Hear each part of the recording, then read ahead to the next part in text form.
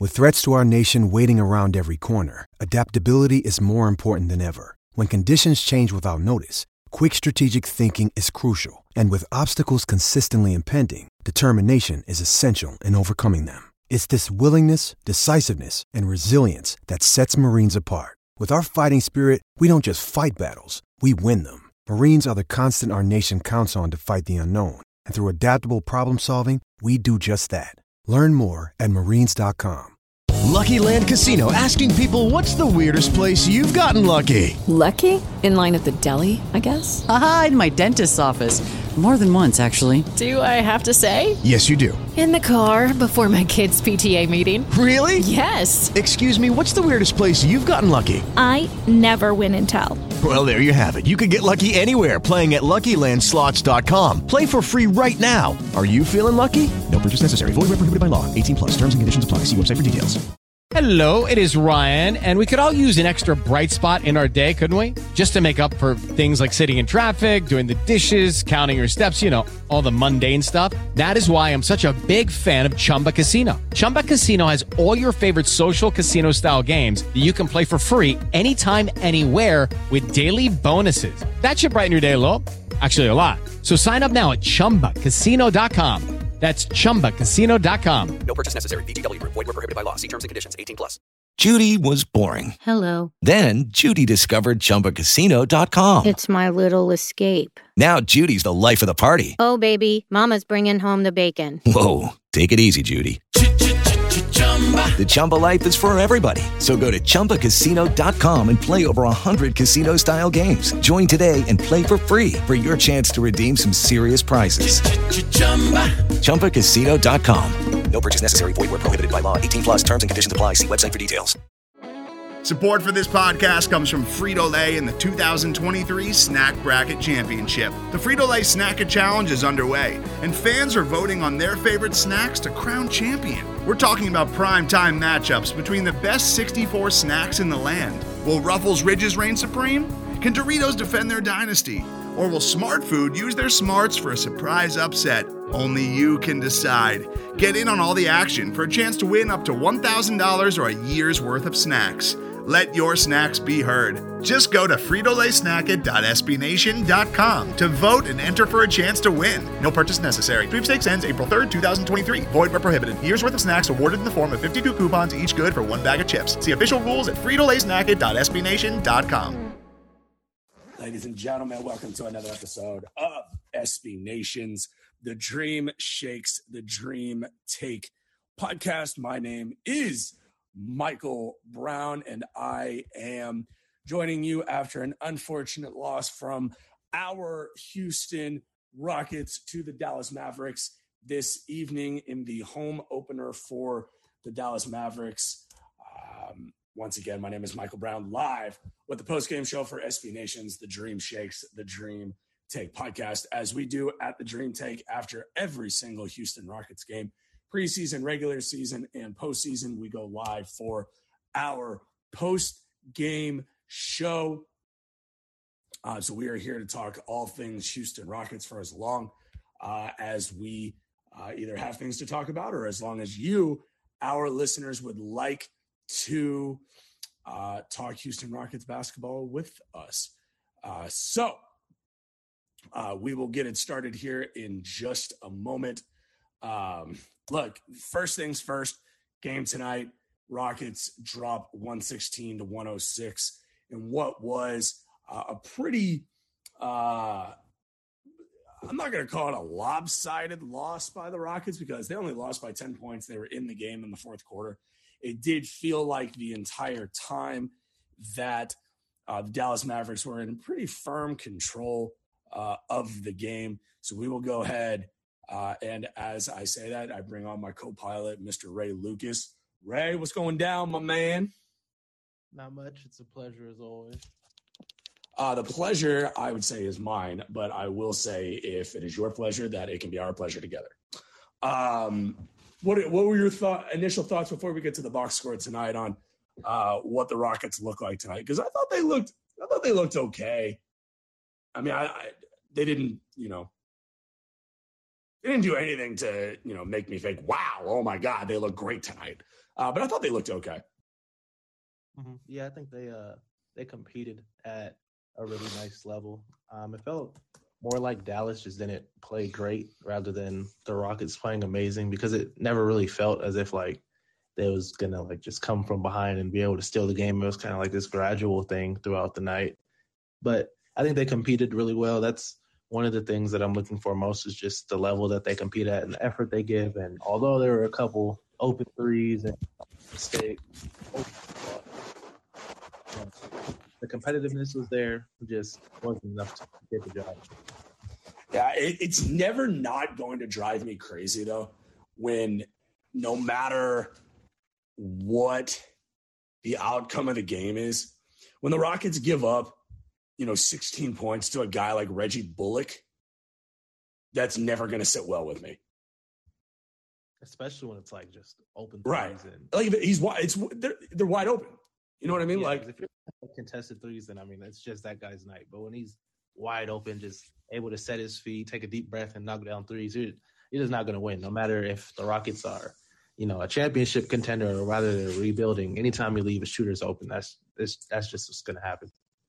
Well, you can't teach effort, and I feel like the Rockets showed a decent amount of effort tonight, but their defensive rotations still leave a lot to be desired. Big thing for me, why is KJ Martin only getting 5 minutes? Yeah, I don't understand. But, I guess it's a step up than what we've been seeing, so maybe they're trying to gradually work him in. But I don't think they really need to gradually work him in. He played last year, so I feel like they could just throw him out there and let him try and create some energy, because it's not like he's never played in the NBA before. But, right, he did play tonight, which is better than what we've seen in the past. And he played in, meaningful minutes. So I guess it's a step up. But, yeah, I think he should definitely be out there more.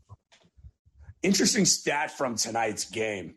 The Rockets played off the bench, Eric Gordon, DJ Augustine, Alperen Şengün, David Nwaba, Daniel House, KJ Martin Jr. All 6 of those players had a positive plus-minus while on the court. And every single one of those players played at least 5 minutes on the court. In a 10-point loss. And the flip side of that, Jayshawn Tate was not good tonight. He was a minus 24, 3 of 9 from the field. He was in foul trouble all night. Daniel Theis, who, for as good of a game as he played, it felt like, do you agree that this was the best game of his season for the Rockets? Yeah, I think people were upset that he missed a couple mid-range and I think maybe a putback or something like that. But overall, I feel like he was really impactful, and he defended really well, because the Mavericks they like to play big and they were crashing the boards a lot. So the fact that he was able to pull down 10 rebounds while Christian Wood pulled down 17 that's a big plus. You really need that. Yeah, he was a minus 12 tonight. Mm-hmm. So conversely, your 1, 2, 3. So your 7 bench players were all positive plus minus, and your 5 starters were all double-digit negatives while on the court. Wood was a minus 11, Kevin Porter Jr. was a minus 18, and Jalen Green was a minus 17. Jalen Green played an awful basketball game tonight. He was 4 of 16 from the field and 2 of 9 from the three-point line. Jalen Green right now, it's fair to say, is struggling. Would you agree with that statement or not? Yeah, I definitely agree. And I think, especially when you're a younger guy, when you have a really big game and you're coming off a really big game, you think that that's just going to carry over. And when you're young, and one of the problems with that is that you're super inconsistent. And so 4 for 16 is honestly, it didn't feel like to me that he took 16 shots. When I look at that number, I'm kind of surprised. But yeah, it's just a struggle. And I think there's times when he's really aggressive when he drives to the rim. I really like when guys who can dunk, they like playing above the rim. And there are times when it looked like he was just fine with going for layups. But this is the NBA where you have to go up aggressive every time, because either someone's going to block your shot or you think someone's going to block your shot. That might alter how you put it up, and then you end up missing a layup. So I think it's just obviously he's aggressive on the offensive end when it comes to putting up shots, but I still want to see him driving with conviction and driving like he's going to put someone on a poster. And obviously don't go for crazy attempts, because that's how you get hurt. But it's just, that's one of the little things that I think really changes how your overall game looks at the end of the night. Yeah. this feels an awful lot like the Rockets just don't have an offensive identity. Like thus far this season, like we don't know what they are. You know, are they a team that, look, Dallas is okay. Like Dallas is not a good, I'm not saying you don't. I'm saying don't anybody come on. If you want to tweet me while you're listening to this at BSW podcast _MB, that Dallas Mavericks team is not good. That's not a good basketball team. Would you, are you on the same page with me there or what are your thoughts? Like losing this game tonight, it's their home opener. They played with a little bit more juice. But like looking at that team is not going to touch the top teams in the West. Like that's a bottom, like 7 or 8 seed, possibly 6, maybe as low as 10. They're not going to do anything in the playoffs though. But we made them look a lot better than they actually are. Yeah, I think they'll make the playoffs, but only because that's how far Luka's going to take them. And I think when Luka, for me personally, looking at the game, I don't think Luka had the strongest night, which is nothing against him. It's just, sometimes your shots just aren't falling. And because of that, I think this game was really, I wouldn't say it was super close, but it was really competitive at certain points. And there were times when it could have got away from Dallas, but Luka was able to find the right man, and they knocked down an open 3. But I think, when Luka's not doing what he does and just hitting step back threes and making everyone go crazy, they're not as great as like we think of when we think of the Mavericks. Yeah, and the reason why I say what I said about Dallas is because watching the game tonight, for as much as he was lauded in Dallas, and I'm talking about Steven Silas, are you not a little bit disappointed with the offensive execution of this team? Like maybe it is just me, but there's a lot of times where I just look at what they're doing set-wise that just doesn't make any sense to me. Like why is Daniel Tice playing on the 3-point line as much as he is? Why did they not put Şengün? Why are they putting him at the 3-point line and not at the high post more? Like he belongs at the high post. The way he can pass the ball to cutters, it's a lot harder to pass a ball to a cutter from the 3-point line coming from the left, the left corner than it is from the high post. Like things like that just make me think that there might be something to the fact that I just don't know. And it's not a bad thing yet because it's still so young in the season, but it just feels like this is an offensive system with no captain. Yeah, it also kind of feels like guys really just stand around. They might come out and they might run like a pick and roll, and then from there they'll be like just basic basketball movements like dribble handoffs and things like that. But it doesn't, when you look at NBA and you look at some of the great teams over the years, you see so much off-ball movement and you see guys just ending up wide open in the paint, and that's all because of just the defense trying to react to them and them being confused because there's a whole bunch of screens running around and shooters running around. And with Houston, obviously, there's not a big need for that at the moment. But, moving forward, if this is going to be the coaching staff of the future, and I say staff because maybe it's not just him, maybe it's just riddled throughout the bench, but that's something that you eventually want to see. And I think they need more shooters, for one. That's one thing that I'd like to see. Like Armani Brooks, he is not playing, and I don't know if he's hurt, and I just missed that. But I feel like he changes a lot what you're able to do on offense because he's just another weapon. And you always know he's going to be behind the 3-point line, but the defense has to respect that. So if he's in the corner, they have to stick out to the corner, but they don't necessarily have a threat right now. I mean, they have like Eric Gordon, of course, but we know who Eric Gordon is. I mean, like just the 3-point specialist type of guy. If you're going to move Eric Gordon, the last couple games, he's had 20 pieces in back-to-back games.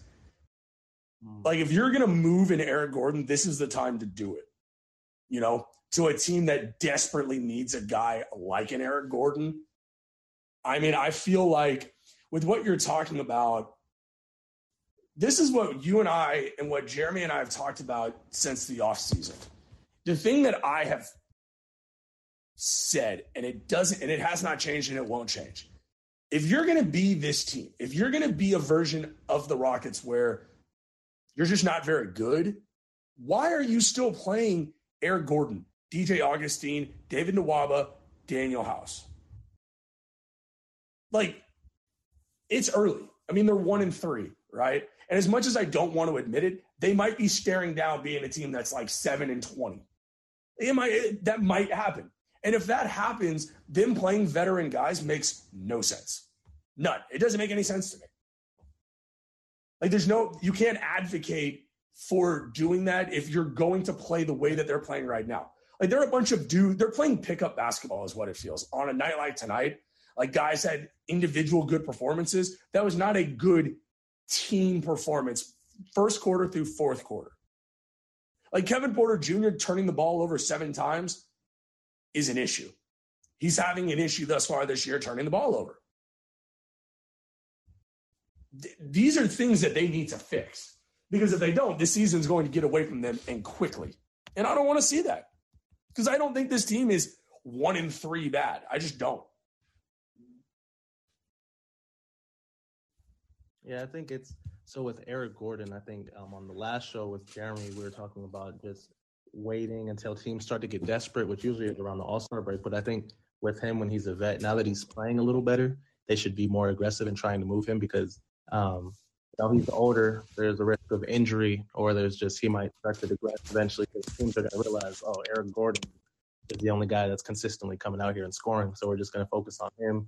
So then his value starts to plummet a little bit because he's not looking as impressive. So I think he's someone who right now would be a great time because he's looking really good. Right. And he's looking like he can make an impact on a team that's trying to win a championship. Daniel House, I think he played good. I don't know how long he's going to be out. I saw that he had a sprain, I think it was. Yeah. Right foot. So I don't know how long it's going to take him to come back. But I think what they're trying to do is, for some of these guys, just try to find an identity like you were saying, but it's a really weird way of doing it because, we want to see the younger guys. Like, we want to see KJ Martin more and Armani Brooks more and even Josh Christopher and Garuba, who didn't play at all. We want to see those guys and see what they can bring before that G League season starts to roll around, because then they're not going to be available. Well, they'll be available, but they probably won't be playing any minutes when they're down with the G League team. So, yes.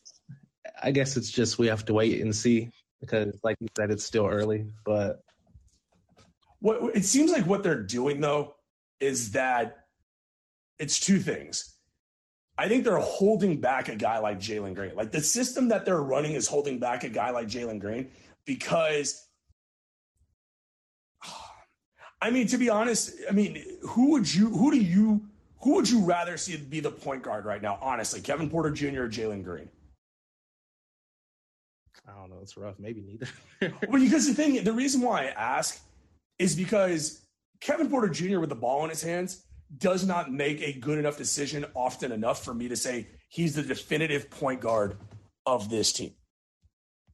And when I watch him, I think one thing I noticed is he doesn't look like he's as aggressive as he was last year when looking for a shot. And if you're coming into a game and you're constantly thinking, I need to facilitate and I need to get guys open, I need to do that, then it kind of just impact. Like we seen with James Harden in Brooklyn, like everyone was like, oh, James Harden, like he doesn't really look like himself. And that worked for Brooklyn because they're just loaded with talent. But for Kevin Porter Jr., it's like, yeah, you're supposed to facilitate, but you still have to look aggressive because if you're not looking for your shot and guys know that you're going to come down and try to pass the ball, not only are you making yourself super easy to guard, but it impacts your teammates and how freed up they can get because their defender knows that eventually the ball's coming to them. Like he's not coming down looking for a shot. So I think sometimes there's little things that guys need to tweak. Like I don't think he's a point guard that should be having this many turnovers. Like I don't think that's something that we've seen from him last year. But he was also way more aggressive and looking for a shot last year. And I think that's the biggest difference. I agree. Bringing up Zeke to talk all things Rockets basketball. Zeke, what you got, my man? Hey, guys. How's it going? Michael, man, it's been forever. Hey, it's been way too long, man. Way too long. I was on a cruise ship for a week in the middle of the Caribbean. So I am back and hopefully better than ever. So it's always a pleasure to speak with you, sir. Oh, I can definitely see you wearing some floor tops looking like Tony Montana out there, man. I can definitely see that. Yeah, there wasn't one day where I wasn't wearing a Speedo on the Lido deck with a Hawaiian shirt with only 2 buttons done. Oh, that's not a nice sight, but I love that for you, fam. Well, come on, man. Like, man, you come on, man. Let's not get into that. Let's not get into that during family time with all our Rockets fans here. But yeah, definitely. What'd you see from the game tonight? Man, like, it's really hard to talk about this game because, you know, I was looking at the stats and you're just watching the game. It's kind of hard. We're also watching the Astros right now. But the Rockets actually beat them from the bench scoring. Actually beat them with the bench scoring. Actually had less turnovers. And their efficiency was about the same. But the one thing that really stood out, man, was the free throws. And it's just like, damn it, man. Like, everything you guys have said earlier is true, right? It's been a question to ask since the very first game, right? But this game kind of feels like the refs just let it get out of control. It got to a point where, like, every time Wood was in the paint, he was being pummeled and got no calls. And, like, the one time that, like, he was supposed to get called, he didn't. Tate had to flop and finally got a call. But they also only shot one more free throw than the Rockets. Like, I'm seeing a lot of, you know, Rockets Twitter saying that the officiating was bad, yada, yada, yada. Like, I'm not going to be Rockets fan that does that, because if it's uneven, like if they shot 40 free throws and we're shooting 20, yeah, that's probably a little lopsided. But they shot one more free throw than us. They went 18 of 26. We were 18 of 25. Like, that's us. That's on us, right? Don't you think? No, that's a fact. I mean, obviously, I'm just saying, like, in general, the overarching thing I've noticed, right, is that we're not really we turn over the ball a lot, but we didn't really do that today. But we're just very, very small compared to the competition. And that's when, like, something like you said, like, we're talking about free throws, it starts to, like, really hit, because you see guys flailing around the place. And, you know, the refs have this new mandate where they're supposed to call calls back in how we saw things in the early 2000s, late mid-90s. So it's like you see these guys falling around the place and nobody's getting calls. This kind of looks crazy. But the one thing I will say, because the thing that interested me and brought me up here was the idea of who do we rather have the ball, Jalen Green or KPJ? I would say actually neither. But you know who would be the best playmaker on the floor that should be having more chances on the floor? Sengun. Oh, come on. Don't do that. No, well, don't do that. Well, I'm not trying to stir up any controversy or anything. I'm just saying in general that KPJ right now, he's come into this league as a small forward. He doesn't really have that much reps as a point guard. He has point guard ability as a secondary playmaker, not as a first playmaker. On a team that's retooling or rebuilding, however you may call it, this is the time for him to get reps, right? Somebody like Jalen Green can make reads really well, but he can only make simple passes more so, not the advanced passes. Tate is probably the best one on the floor making those advanced passes. He can throw skip passes, but his offensive skill in terms of his own shot creation doesn't create a lot of attention for the defense for him to do much, right? So when you think about it in the sense that if Sengun would start, it would actually lessen the pressure for KPJ, and you wouldn't care too much about his turnovers, and he wouldn't have to think so much about setting everybody up. He can actually go out there and just do what he does best with his score and just make that extra pass that he needs. Ray, where are you at with that? Mm-hmm. So I'll go back to the first one that he was talking about, the officiating, because I thought that was a really interesting topic because, I think sometimes you look at just how many free throws teams shot and you're like, oh, okay, it was even. But I do think that in the second half, Houston was more aggressive going to the basket. And I think there was a lot of bumps. And there's a couple issues with when you're getting fouled, when you think you're getting fouled, but refs aren't calling it. One of them is that your aggressiveness starts to change a little bit because you're like, well, I'm not going to go to the hoop if I'm going to get whacked and they're not going to call it. So I think back when, I'm sorry to mention this, but when Houston missed all those threes and everyone makes all the memes about it, I think the thing that stood out to me most was they was getting fouled while shooting and getting fouled while attacking the basket. And they're like, well, if we're not going to get the foul call when we go to the hoop, we're going to put up threes because that was their offense. And that's just the way it works. And I think maybe not as large as a sample size. We see that a lot in the league today. And then also it creates a lot of complaining. It creates a technical foul, and you never want to pick up those technical fouls. And for KPJ, that's something that you never want to do, especially in the fourth quarter. But that's just like the nature of basketball, and that's what happens. So I think officiating, it has more impact than we always point out. And so, yeah, that was just a side thing that stuck to me. Can you repeat the second one? I talked too long and lost it. No, I think that Şengün getting as much love as he's getting from Rockets Twitter, like, I get it. The comparing him to Jokic needs to stop. It's enough already. Because he's not. In what sense do you think like Rockets Twitter is trying to make him seem like he's the next big thing, or is it just that like just the love that he gets is quite honestly at points nauseating. I'm being very truthful. Like the amount of I think Rockets Twitter is so desperate after last year to grasp onto something that they see as a glimmer of hope. And that's why they look at Şengün and they talk about him being a top 5 passing big man in the league. I mean, okay, fine. The dude has literally played, 4 regular season NBA games. And tonight he had, what was his stat line? He had 14 minutes on the court. He had 5 points. He had 2 assists, 2 steals, a rebound, and he took a couple charges. He's a nice player. Don't get me wrong. But the amount of love that this dude is getting on Twitter by Rockets fans is nauseating at points.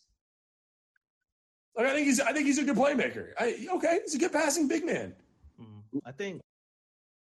No, but what's nauseating about it? Like, what are they saying? Like, is it the idea that they want them to start? Is it because like the love? I'm just figuring that part out. Like, what's nauseating? It's just the amount of people that are putting out multiple tweets a day and just going to the mat for this guy, saying he's the next big thing. He's a future all-star. He's this. He's that. No one knows that. He's played four NBA games. Yeah. I guess the nauseating part to me is the unrealistic,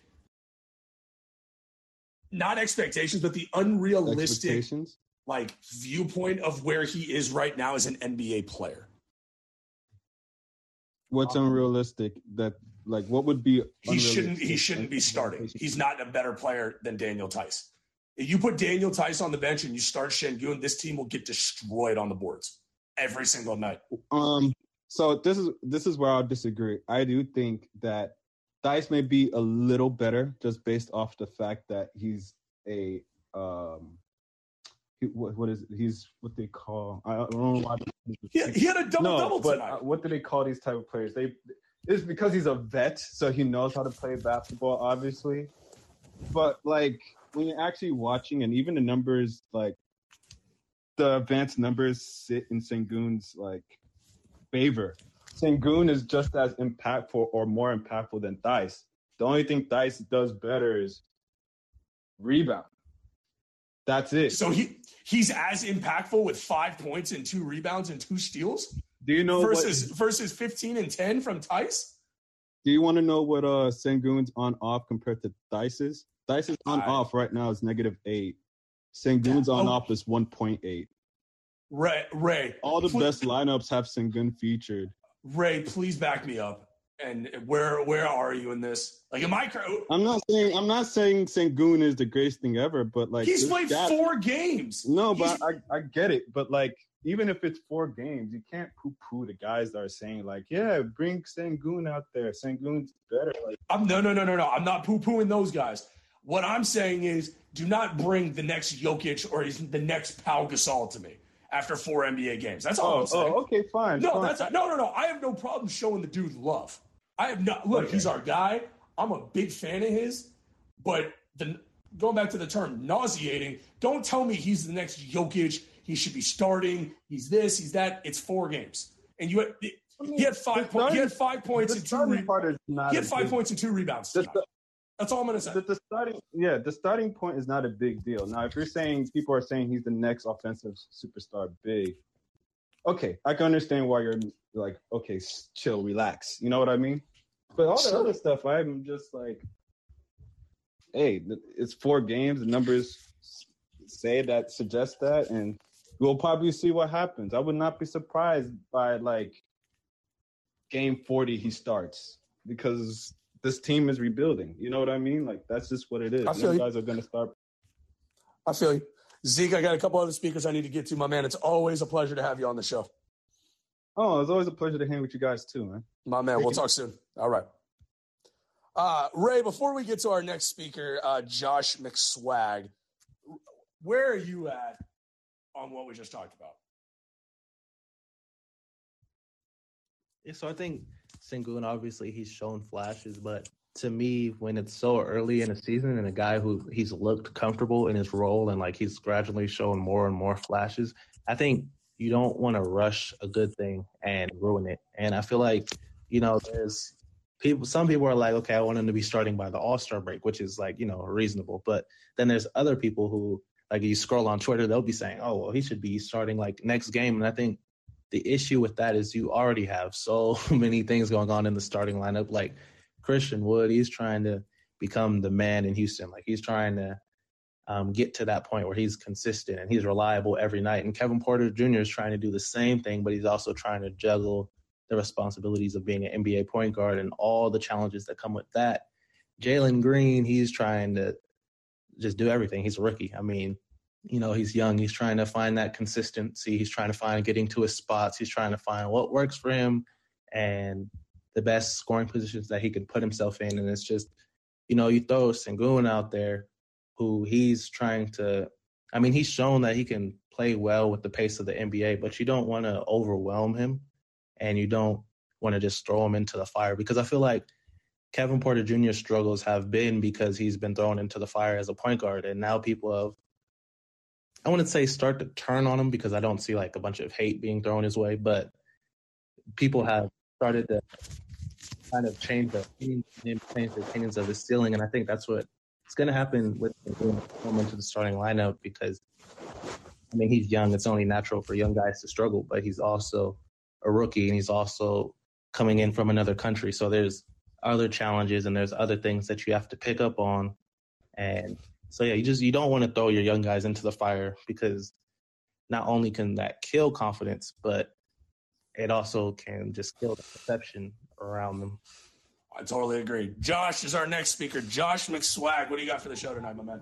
Hey, what's going on, man? Thanks for bringing me up. I'm actually a Mavs fan. I was at the game. I saw your room here, and I just wanted to join. I feel like the Rockets kind of gave this game away. Honestly, I feel like if they didn't they had so many needless turnovers. Like every fifth possession, it felt like Kevin Porter Jr. or Jalen Green were just throwing the ball away in the paint. And I felt like that was the difference in the game. So I feel like this is a team that has talent. They just are still learning how to play together. And in terms, I came in late with your discussion. I was listening to Zeke. He's my guy. Tice, every single time the Rockets, Kevin Porter Jr. or Green would force the ball down low to Tice, it was a win for the Mavericks. I don't know why he's starting. I think Eric Gordon, from what I've seen, is your best player, and I don't know why he's coming off the bench. Like, my question to you is, you're a Rockets fan. Why isn't Christian Wood the starting five with Eric Gordon somehow being slotted in this lineup? Because I feel like he's too good to be sitting on the bench. Well, a couple things. One, Christian Wood is not a five. Christian Wood is a power forward. It's very reminiscent of what Anthony Davis is with the Lakers. Anthony Davis is not a five. We tried him at the five last year, and it just didn't work out very well. He's a power forward. Now, the problem is the Rockets have left the front line pretty bare, where you look at the only bigs that they have. They've got Wood, they've got Tice, and they've got Wood, Tice, and Sengun. They got a guy they drafted out of Spain, Usman Garuba. They just won't play him. Oh, he's available? He's just not playing? I thought he was unavailable. No, Garuba's available. He's on the bench. Oh, yeah, he should be getting some run too. Yeah, Ray, I don't know what you think as it pertains to Garuba. and getting him some run. I'm a fan of getting Garuba some major minutes. I think he's one of the biggest steals in the draft, especially defensively. I mean, that's his specialty. But the last part that I'll say about Eric Gordon, I'll let you take it away, Ray, is Eric Gordon's forte is coming off the bench. He's just not a starter. I mean, the fact he can come in and he can destroy the bench unit for nearly every team in the league is a major bonus for the Rockets. Mm-hmm. And I just feel like when I'm looking at the Rockets, I just feel like he's the only one who knows how to play. Like I watched that game tonight, and I was terrified every time Eric had the ball in his hands because I knew he knew what to do with the ball. So I don't know. That's yeah, Ray. I'll let you take it from here, my man. Yeah, I think that's fair for Eric Gordon. I feel like he was easily the guy who looked the most comfortable on the court. I think outside of Christian Wood, but easily the guard that looked the most comfortable on the court because Jalen Green, he's bouncing around. He's super light, so he gets moved off his spot super easy, which is kind of tough, and he'll have to just put on that muscle. But unfortunately, we won't see that until after the offseason. And then Kevin Porter Jr., obviously, with the turnovers, not ideal. So I think Eric Gordon definitely, when you look at, like, guys that are, like, you know, he's out there and he could win the game. That's what Eric Gordon was tonight. I think the reason why he doesn't start would be because their defense already is not good. If you were to look at the stats, like, obviously not you, Josh, you was at the game and you're a Dallas fan, so you know. But if the average person was to look at the stats, they'd be like, oh, they did a really good job on Luka tonight. They did not do a good job on Luka. He just wasn't on his typical game. And so maybe people could look at that and get the perception that the Rockets did a good job on defense. But throughout the season, they've just had a lot of struggles on defense. And taking Tice out, who's been protecting the rim really well, it would only hurt them more. And so I think that's why they're going with him. And then on top of that, he can step out and knock down threes, which helps with spacing a whole lot. But I think it's just they'd rather live with Tice and what he brings on defense and the threes that he hits rather than just let their guys go down there and get punished every time down the floor. But I mean, you know, it comes down to if you want the defense or if you just want more offense. And I think Houston last year, even through their struggles, we've seen that they want to be more of a defensive team and have a defensive identity. So I think that's what goes into that decision. No, that's fair. And you guys know this team better than I do. So I take your word over what I saw for one game. So I appreciate y'all, bring me up here and answer my question. It was a great game. Like I said, I thought the Rockets kind of gave it away. It was there to be had. Your future's bright. Jalen Green, I was hoping to see more of him in the second half, but he's 19. That's to be expected. So he'll get better. And I think you guys are building something pretty special. We appreciate it, Josh. Thank you for joining the show, and congrats on the win. All right, Ray, we got a couple more speakers we want to get to. We got a nice little room tonight. We got a bunch of people who want to talk Rockets basketball. How much better does it get than this, Ray? I know it's we are going to bring up our next speaker, Mr. Joseph James. Joseph, how are you? Glad you're tuned in. What do you got for Ray and myself this evening? I'm doing all right, man. How are y'all? Oh, the Astros are getting their ass kicked and the Rockets lost. Besides that, it's been a great day. Yeah, it's tough game one. Farnborough got blown up really early. Not good. What you got for the show tonight, my man? Just interested to get you guys' perspective on how you think minutes will shake out, because I think there's pretty wide consensus that there's several guys on the roster that are most likely going to get moved at some point to flip them for value and then open up minutes for some of the younger guys. But it feels like right now that they're kind of like not committing to a particular direction with that. Like they're kind of trying to have their cake and eat it too. So like with the forward rotation, it feels like there's really only room minutes-wise for one of Nwaba, House, and KJ to get meaningful minutes. But rather than like just kind of sticking with one of them and like writing it out, they're kind of just mixing through all of them to the point that it doesn't feel like any of them are able to like really get significant minutes, Yeah, Ray, we touched on it earlier a little bit. I mean, KJ Martin Jr. seems like the guy that needs to get more minutes. I think he can develop into a really nice role player. Mm-hmm. I don't understand why he's only getting 5 minutes. I don't know why Brooks isn't playing. And I'll tell you who I would like to see get legitimate minutes is Josh Christopher. You drafted him for a reason. He's a first-round talent. Like, why are you just sitting him on the bench? And it's because you have other guys, Eric Gordon, David Nwaba, Daniel House, all getting minutes ahead of these other young guys where you could be escalating your development time, but instead you're not playing those young guys, not allowing your young talent to develop that much quicker, and you're not winning games. So it's really a failure on a 360 scale by coaching and by the front office for the direction that they currently have in that perspective.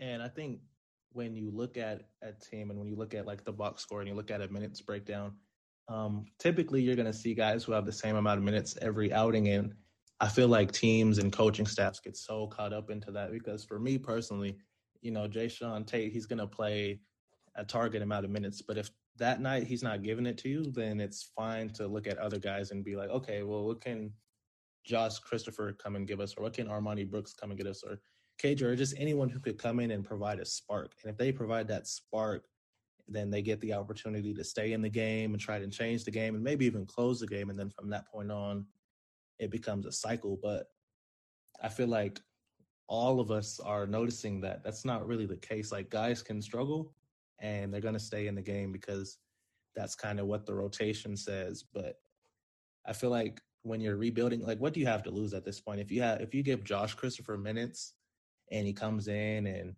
you know, he just doesn't have a big positive impact on the game, then that's perfectly fine because it's not like they're fighting for seeding or anything like that, or that we're expecting them to down the line. So I feel like it's a big opportunity to get these younger guys involved and they're just missing it. Yeah, I totally agree. Joseph, thank you so much for joining the show, my man. We got a couple other speaker requests we're going to get to before we wrap up the show. Thanks, guys. Thanks, Joseph. Ray, we have got one more speaker request, it looks like, from Braylon. I hope I am saying that correctly. Welcome to the show, my man. How are you? Glad you tuned in. What you got?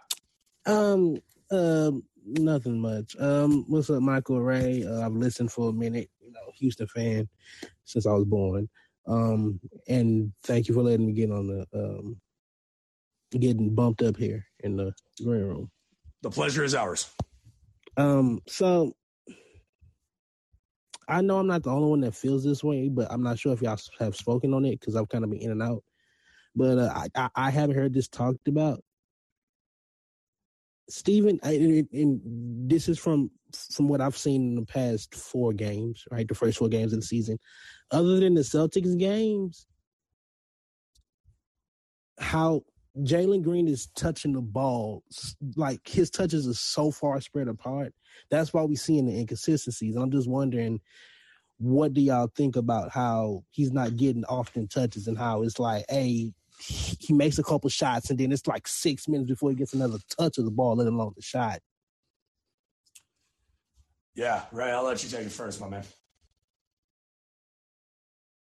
I think so. It probably comes down to a number of things. I think, you know, the coaches have to be more adamant with getting him involved because that is your guy. That's your number 2 pick. That's the guy that you want to get going. And even if he's having a bad night, you still want to see him get going. And just having the ball in his hands and having the opportunity to score or do something special, because against Boston, we've seen what he can do. And obviously not every night's going to be like Boston, but you want to at least leave the potential for every night to be like Boston. Like you don't just want to make that assumption that, okay, he's a rookie, he's going to struggle, so we're going to kind of spread it out. But I think it's also a lot of it's going to come down to him and being more outspoken and demanding the ball because, you know, sometimes guys demand the ball, they're aggressive, and they have this bad reputation. Like Colin Sexton, a lot of people dislike Colin Sexton. I don't mind Colin Sexton. I honestly like watching him play. But there's a lot that gets said about him. But at the end of the day, you know that Colin Sexton is going to get his buckets. So it doesn't really matter. And that's what I like to see Jalen Green. Obviously, we're not on the floor, so we can't tell if he's being more vocal. But the fact that it's so spaced out, I'm going to assume that he's not. And so some things comes down to coaching staff, and then other things just come down to just gradually happening over time and growing as a player. But yeah, I think that's something I noticed too. It's a little weird, but we'll see how that goes. Yeah, I think one thing to piggyback on that is you want a guy like Jalen Green. It's like a pickup basketball game where you go to 11 and one guy gets, the first 5 points, and then you just stop going to him. And you got to demand the ball. And he's got to learn that. He's got to learn how to be more aggressive in the middle of the game. But like tonight, he was what do we say, 4 of 17 or something ridiculous like that? Yeah, he was 4 for 16. He was 2 for 9. Yeah. His first of all, through 4 games, his 3-point shot has to improve. And the thing is, there are going to be people out there that say he's a rookie. He's got to learn. He's got to do that, this and that, and he'll learn that as the year goes on, and that's fine. But on this show, we're going to call it exactly how as we see it. He has not been good enough thus far as a Houston Rocket outside of the one game, was it the Boston game where he put up 30. The other 3 games, he hasn't been great. He's been okay. He's been good, but his 3-point shot has to improve. He's got to be more aggressive getting to the bucket, and he's got to be he's got to help lead the floor better. Is that an unfair statement to either one of you gentlemen? I do think it's a little unfair. Like, once again, we're talking about a 19-year-old guy that has played, I think, like 30 games of like real competitive basketball in the past year. Sure. I do think that's a little bit unfair, but it's not an unfair expectation, though. Okay, that's where I'm coming from. Okay, so now I think it's a little unfair to expect. Okay, so I remember second quarter, right? He drove hard, took on the light skinned center. I can't think of his name. Oh, that sounds bad. Josh Powell, right? So he went on, he took on and made an aggressive layup against Powell, made that layup. Then later on, he gets a 3-point shot. He makes that. And then it went 5 minutes where there was no offense ran, there was no sets called, there was nothing ran, and then you just see guys sitting in the corner, and Jalen Green is saying that 3-point wing just staring at like, what am I supposed to do? Like, I don't think that's on Jalen Green. I think that's more on coaching, not being a set structure. And like your number 2 pick, like sometimes you have to just call, like, it's very, very tough to expect a 19-year-old kid to just be like, hey, give me this ball. And you got veterans like Eric Gordon and DJ Augustine, and Tate gets the ball and he has to run offense at times. It's just like, it's just a lot of confusion, I feel like, in the offense. And what I will say about structure is, when you have a scorer, like when we go watch any elite scorer in the league, their coaching staff, and the guys on the floor, they're going to find a way to get those guys easy baskets, because a lot of those scorers, they can score in volume, and all they need is to see a couple shots go in.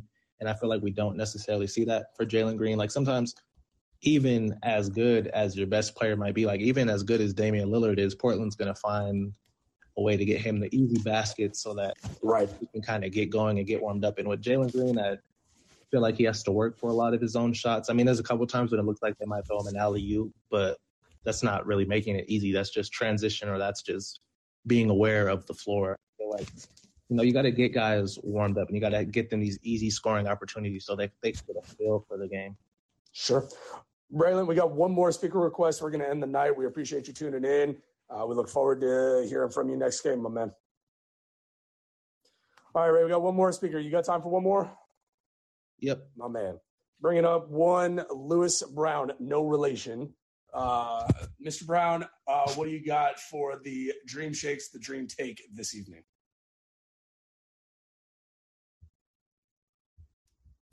He may want to hit the unmute button in order to speak on the show. But while he does that, Ray, let me ask you a quick question. It's off. There you go. What do you got, Mr. Brown? Sorry about that. A couple of things I want to just bounce off you guys to see what you think. I was kind of watching the game tonight along with the baseball game. I'm thinking at this point, Eric Gordon is healthy. I think he played well tonight. I wouldn't mind see them going with Gordon at the 3 and letting Tate come off the bench? And what do you think about sometimes flip-flopping Martin with Jalen Green? I just, watching these guys, and there's not a whole lot of games to watch that they've played. I just think Jalen Green is more of a natural point guard than I think Martin would be. Kevin Porter Jr. would be a great two guard.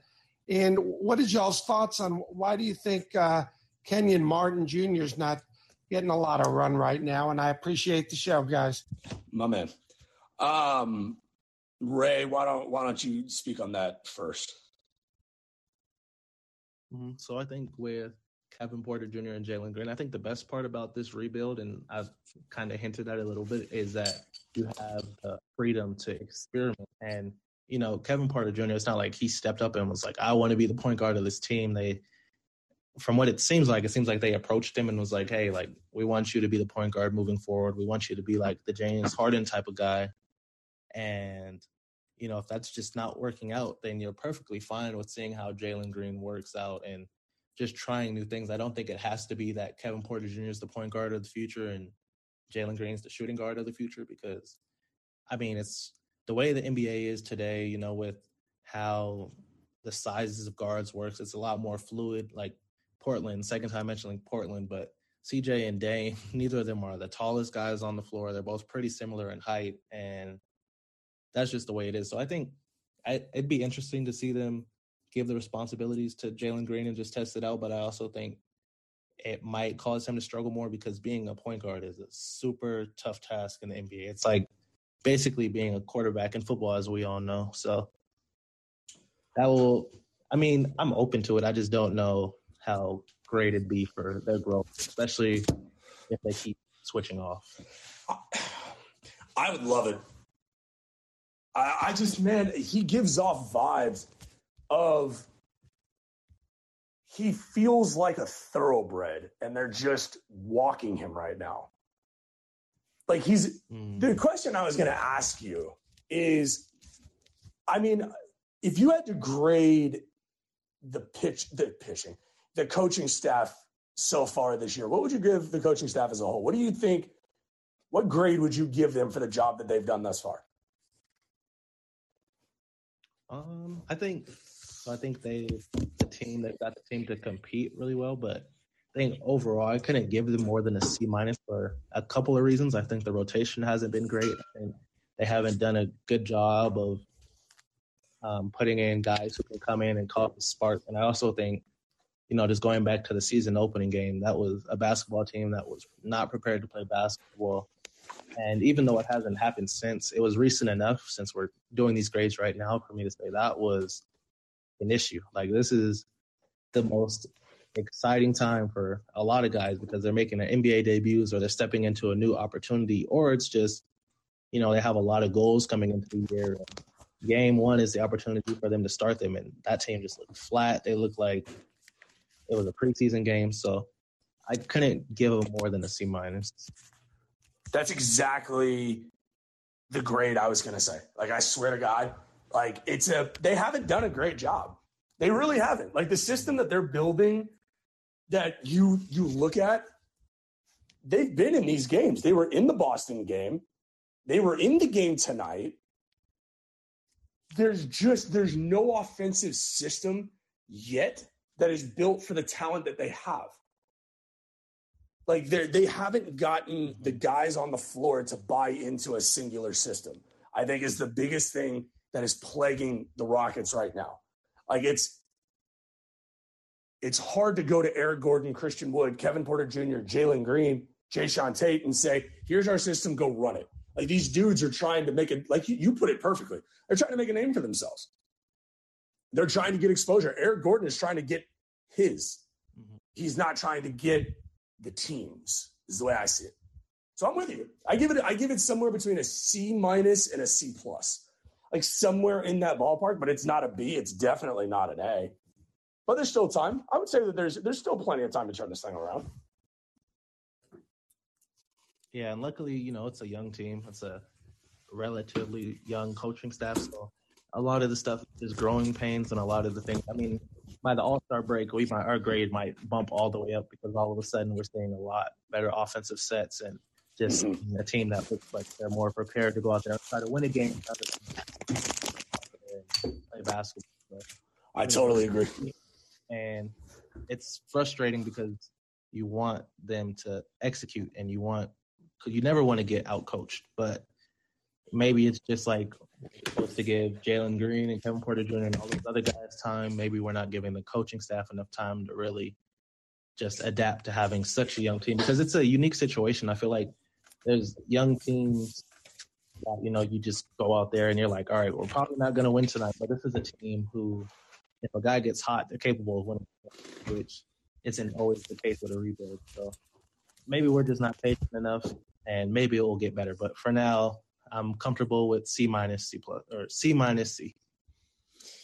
Ray, that's the show, my man. I had fun tonight. This is a good show. We had a great turnout, a lot of speakers. This was a blast. I know. You think we won or something.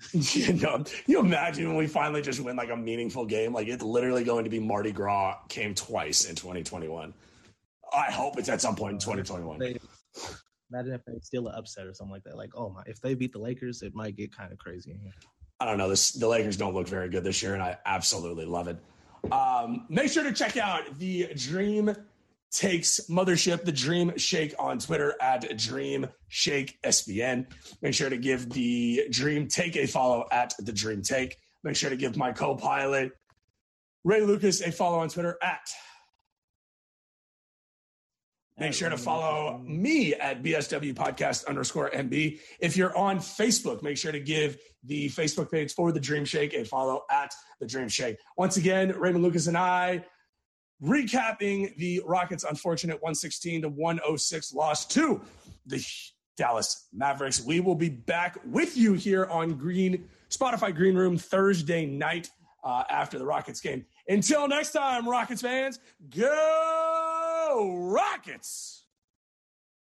Today's episode is brought to you by Cars.com.